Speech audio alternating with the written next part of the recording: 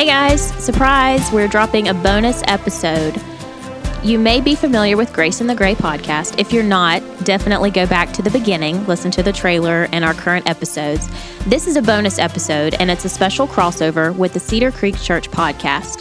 If you've been listening to Grace and the Gray and you may not be a believer or have a religious background, then you might be questioning, why should I believe what the Bible has to say about how I live my life?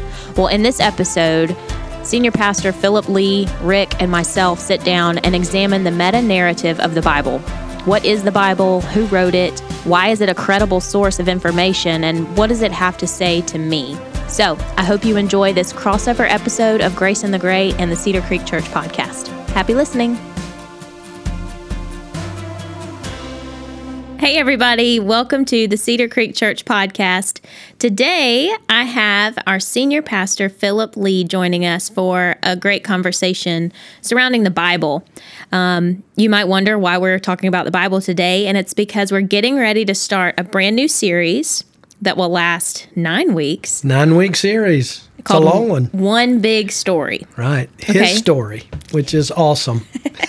His story. So tell us about his story. Where do we get his story from? Yeah. So, so many times when people think of the Bible or they've read the Bible or they've heard stories from the Bible, they kind of come off as these kind of one-off stories, about Moses here or Abraham here or Paul here. Like it's just this collection of these individual stories about God.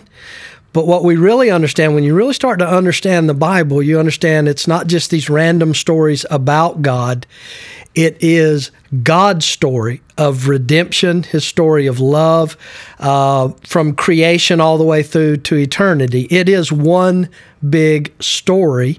And so if we're going to talk about that story, obviously we're going to be walking through the Bible. So it's just important for people to kind of understand just some basic facts about the Bible, kind of how it's put together, things of that nature.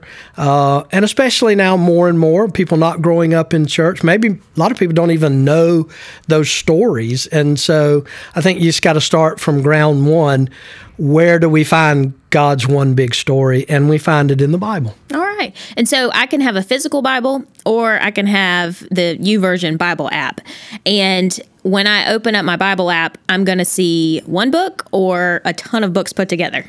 Yeah. So, you talk about the Bible as a book, but literally the word Bible is a plural word. It's the word biblio, which means library. It is a collection of books, 66 books. As a matter of fact, 39 comprise what we call the Old Testament, which, by the way, testament is just an agreement or a covenant. So you have the Old Testament, the Old Covenant between God and the nation of Israel. And then you have the New Testament, the New Covenant through Jesus. So if I'm just starting to read my Bible, can I pick one or the other? Or do I really need to read both? Well, certainly the Bible gives us a complete picture of God, the whole counsel of God's Word. But here's the thing. Even though the Bible tells the one big story, God's story, it's not written like a novel. It's not written like, in the beginning and you just follow this story all the way through. That's why most people who try to read through the Bible in a year, Genesis, Exodus, they're good because those are historical narratives. And so they follow chronological order stories and this person and, it makes sense. Then you get to Leviticus and Deuteronomy and it's like, what happened? Who changed the book? It's like you pulled a book off of a law library. You got all these laws and commandments and sacrificial systems and all of that stuff. And so people just give up. So there are certainly books in the Bible that are historical narratives, but you can't read it from Genesis to Revelation and find it's not like a novel. You're not going to find it all to be historical narrative. Mm-hmm. When I started reading, I think I got through Exodus, and then I thought, okay, I'm just going to skip ahead to the Gospels. Yeah. I quit. It's really easy to do, but can you tell us a little bit about how the focus changes from Old Testament to New Yeah, Testament? because if you know anything about church or the Bible, you kind of get this idea in the Old Testament, there's this angry God who's always punishing people, the nation of Israel, for wandering away, disobeying. And then all of a sudden you flip over to the New Testament, it's like God got nice, like he had his morning coffee. He's in a better mood. But we have to understand the Old Testament and the New Testament, part of one big story, but a very different focus. The entire Old Testament is about God's relationship, his pursuit of, redemption of, and love for the nation of Israel, this nation that he created from Abram out of nothing, an old man with an old wife who had no children. So he creates this nation out of nothing and then establishes the descendants of Abraham as a nation in slavery.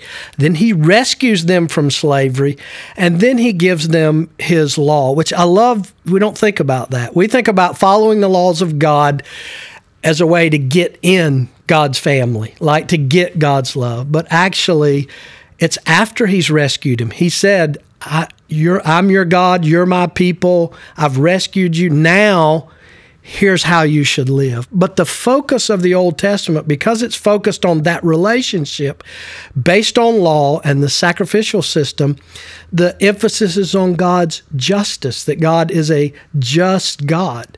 Well, when you get to the New Testament, justice has been served, right? The price has been paid, the debt has been paid, the lamb has been sacrificed, and so now it's this covenant of grace through Jesus' blood. So same God didn't change, two very different views. It's like, the old saying about the three blind guys trying to figure out what the elephant is. And like the person up front says, oh, it's a snake. And then the person standing on the side says, oh, it's a tree, because it's feeling the leg. And so if you only look at one part of the Bible, you're going to get a warped perception That makes sense. God. I see. So it's one big story. Usually stories have an author. Does the Bible have one author? Yeah. Well, the Bible has one author in God, and the Bible has somewhere around about 40 human authors. Now, when I say about, you're like, wait a minute, don't we know who wrote all these different 66 books? Yes, but there are some that we don't know. For example, the book of Hebrews in the New Testament, it doesn't say in the text, this is from Paul or this is from John or Mark. It doesn't indicate, so there's nothing in the book itself that tells you who wrote it. So some scholars say, yeah, we think Paul wrote it because it sounds a lot like Paul, but others would say, no, it looks like multiple people wrote it. So maybe it's 39 human authors, maybe it's 41, but it's about 40. We know the vast majority of the human writers. But the way that they wrote the Bible was under inspiration of God through the Holy Spirit. Now, what does that mean? It doesn't mean that God turned them into zombies and, just moved their hand and pen. Through the Holy Spirit, using their personalities, their experiences, their context, they wrote what was inspired by God in them. That's why we call it a divine human book, written by human authors under the inspiration, the direction of God, using their unique personalities in the way. And you can see that. Paul comes off, he's definitely kind of an in-your-face, straight to the point, don't mess around, give it to me hard. And then you have John, who was one of Jesus' closest followers, tender-hearted guy, very soft personality. And so they write based on their personalities, but they write the truth of God from these different perspectives. And that's, no one author could encapsulate what God is like. Right. And if we've got about 40 authors, how did they all get put together? Yeah, it's a great question. So first of all, you got to realize when the biblical authors were writing, they had no idea that there was even going to be a Bible or that what they were writing was going to end up in this collection we call the Bible. They were just writing from their own experiences, kind of their eyewitness testimony in the Gospels. They were, the Gospel writers were getting to the end of their life, and they said, man, I want to get this story down. Some wrote Peter dictated his. That's where we get the Gospel of Mark. And so they didn't know they were writing the Bible. They were just writing, putting down what they had experienced. Whether you're talking about Moses in the Old Testament or let's say John in the New Testament. So this collection of writings, after about, I think in 90 A.D., so that's 70 years, 60 years after the birth, death, resurrection, and ascension of Jesus, as the early Christian church started to spread around Judea, you had the Jewish rabbis going, wait a minute, these Jewish Christians, these followers of the way, they're coming to synagogue and they've got these writings now of the Gospels and these letters from Paul. And so they're like, we better clarify what is for them, the nation of Israel, what is the canonized, which just means the strict standard. So about 90 A.D., a council of rabbis set aside those 39 books to say, look, this is the word of God to the nation of Israel. Now compromises what we call the Old Testament. And about 300 years later, as the church that was just kind of meeting in homes, not terribly organized, as they begin to kind of get more organized in their gatherings and more organized in their corporate worship, the church fathers, a handful of the leaders of that early church in like 395 A.D., started to say, look, we need to kind of get together and ensure what is appropriate for worship, what is truly inspired word of God, and what is just writings about the same time that might even be about Jesus.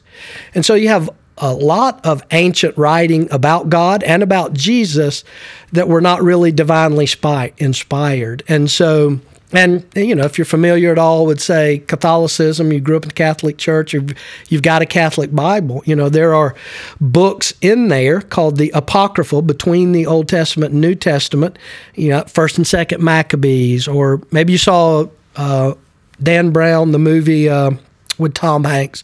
What was that movie called? Da Vinci Code, right? It's just based on this idea, the Gospel of Thomas. And you're like, that's not in the Bible. The Gospel of Thomas, you know, supposedly Jesus married Mary Magdalene. They had a child, all of that. But that's written about the same time, just as ancient, but not considered by the early church and the leaders in that church of being divinely inspired. Not all writing at that time about Jesus is divinely inspired. Now, before you get the idea that, you know, it's a bunch of fat cats in a back room with cigars going, well, I like this part about Jesus, or I like that.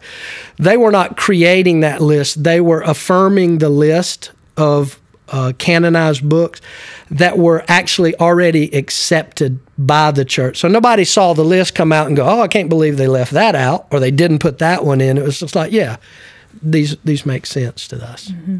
So some books are quote unquote missing, and that is accepted, just like you said. What about historical events that may be missing from the Bible? Is that a cause for concern for its validity? Well, only if you think the purpose of the Bible is to tell you history, the history of the world, or the history of human beings, or the history of God even. It's not meant to be. You know, people get all, you know, people love to argue, oh, you know, the Bible can't be true because there's no dinosaurs in the Bible. Well, the purpose of the Bible was not to teach me natural history, right? Although I will say, just as a side note, if you read the book of Job, there's an animal described in the book of Job called a Leviathan. Seems an awful lot like a dinosaur. I don't know, but here's the point. It doesn't matter. The Bible was not written to give me the history of nature. It was written to give me God's one big, incredible story of love and redemption. So, in fact, even the New Testament says clearly, if everything Jesus said and did was written down, there are not enough books, right? There's no way. And so because God divinely inspired it and divinely canonized it, put down what we would need to know him, then sure, there's missing pieces. There are things Jesus did and said that are not recorded. Mm-hmm. But and the Bible itself says that? Yeah, mm-hmm. It says that about itself. We just don't need it, right? We have more than enough. More than enough. Mm-hmm. And so I've heard of a book. It's called The Case for Christ by Lee Strobel.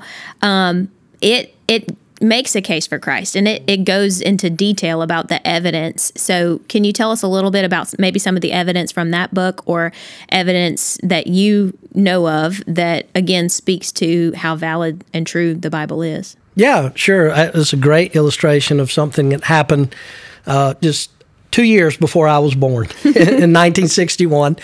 So for years, archaeologists and historians often discounted the gospel stories because there was no historical or archaeological evidence for Pontius Pilate. And if you know anything about the Gospels, he plays a big role, particularly in the Passion of Jesus. You know, he's the guy that washes his hands. He's the Roman kind of local governor for that area. And so, but he was not found anywhere in history. So they say, look, they're making up names, right? This is made up because they invented some guy that never existed. And so that was kind of the evidence that the Bible is not really historical or accurate or true. And then in 1961, a group of archaeologists were deconstructing an ancient Roman amphitheater, cut into this, just a big amphitheater. And the stones, the flat stones that made the seats of the amphitheater, as they were taking them apart, they turned one of them over, and there was an inscription for Pontius Pilate, right? They just never found it. The Bible says of itself, every word of God will be found true. May not yet, right, in some areas or whatever, but you can count on God's word being true. That's why, people get all bent out of shape about science or things of that nature. I'm like, we're only defensive of what we're insecure about. If we are secure that God's word is true, science is never going to contradict it. Mm-hmm. Well, I'm really excited about the next series, One Big Story, and I think that our listeners can benefit from hearing this podcast and kind of brushing up on their Bible knowledge, and I hope that they will join us and take time to read their Bible. If you are not watching this podcast and you're just listening, you might be surprised in a minute when you hear another voice. We have someone else joining us that I failed to introduce. We have our adult ministry director at the Banks Mill campus, Rick Lee. Thanks for joining us, Rick. Yeah, cool. Thanks. I wanted to ask, Sam kind of let me in on this was going to be the discussion for you guys as we prep for this series, and I'm really excited about it. But one of the cool things that we've had the opportunity to launch, Sam and Jordan and I, here in the past couple of weeks at Cedar Creek, is the Grace in the Gray podcast, where kind of the mission statement is holding up the black and white of Scripture. So as we're talking about the Bible and preparing to do this walk through the Bible and examine the Bible, I think it's really timely and cool with what we're doing with Grace in the Gray as we hold up the black and white of Scripture to speak into the gray of culture. And one of the passions behind the podcast that we started is for people who may have never had any sort of interaction with the Bible, who may not be a believer, who maybe would classify themselves as seeker, or would just classify themselves as completely disinterested. And so I would ask you, maybe as promo for this series, or just for somebody listening in who maybe fits into one of those two categories, would you tell them, hey, I know you're not a believer, the Bible has no use for you? Or would you say the Bible is absolutely has use for you in your life, is useful? Well, sure. Yeah, I mean, because as we said, it is revealing who God is, right? It's not just about God, but it's God revealing himself to us. He does that through his word, and he does that through his people, the church, right? And so, yeah, if you don't have to have faith to come to the Bible. I think being able to explore it, to challenge it, to say, well, just because Grandma said it was the Word of God and everything in it was true, to wrestle with that, just come at it with some intellectual and emotional honesty. And I think it's going to speak true, because it's going to prove true not just about was there a Pontius Pilate, but it's going to prove true on how life works best, right? When you look at some of these, say, cultural questions and issues, these gray areas of the culture, it's going to speak truth into that even if you're not a believer, you can see, does that hold true? Right? Does that hold true in my life? And so if God gave us the Bible, gave us his word to reveal himself and to reveal his unbelievable love and pursuit of us, right? Just like in the Old Testament with the nation of Israel, now in the New Testament to the whole world. So, yeah, it's useful. It's like saying, is creation useful for helping people maybe understand if there's a God and what that God is like? When I look at the beauty of mountains or the diversity in nature, is that helpful? Sure. And in the same way, the Bible is helpful in allowing you to see and know what God is really like, not just what other people tell you he's like. Yeah, that's good. So you would tell somebody, maybe you're not going to be struck by lightning if you come into this series or to the Bible as a whole just questioning. Like, is it okay to open God's Word with a critical eye? I know, especially growing up in the Bible Belt, maybe people struggle with, I'm not allowed to question. This has always been presented as absolute truth. I guess what I'm asking is, would you say that God welcomes your questioning? Absolutely. The guy who's going to be teaching this series, Pastor Philip Lee, he's got all kinds of questions. He's got questions about God. He's got questions about the Bible. He's always in this journey. Questions are what draw us closer to God, right? So, yeah, come in skeptical. Come in, again, this is not going to be a seminary lecture on how we know the Bible is reliable and all the stuff about transcripts. And you can study that. You can read The Case for Christ. The purpose of this story is to kind of help you see God's pursuit of us, his creation of us, and then his pursuit of love, desiring this intimate relationship with us and allowing us to live the life he created us to live that was marred and damaged and broken in the garden. And I break it every day with my own eating of the fruit, my own sin, I think I know better than God, but his love is constant and it's pursuing love. And so, yeah, come question, come challenge. Cool. Thanks. That's it for today for the Cedar Creek Church podcast. Thank you, Pastor Philip. Thank you, Sam. And be sure to subscribe so you can listen in on the next episode. We hope you'll join us then. Thanks.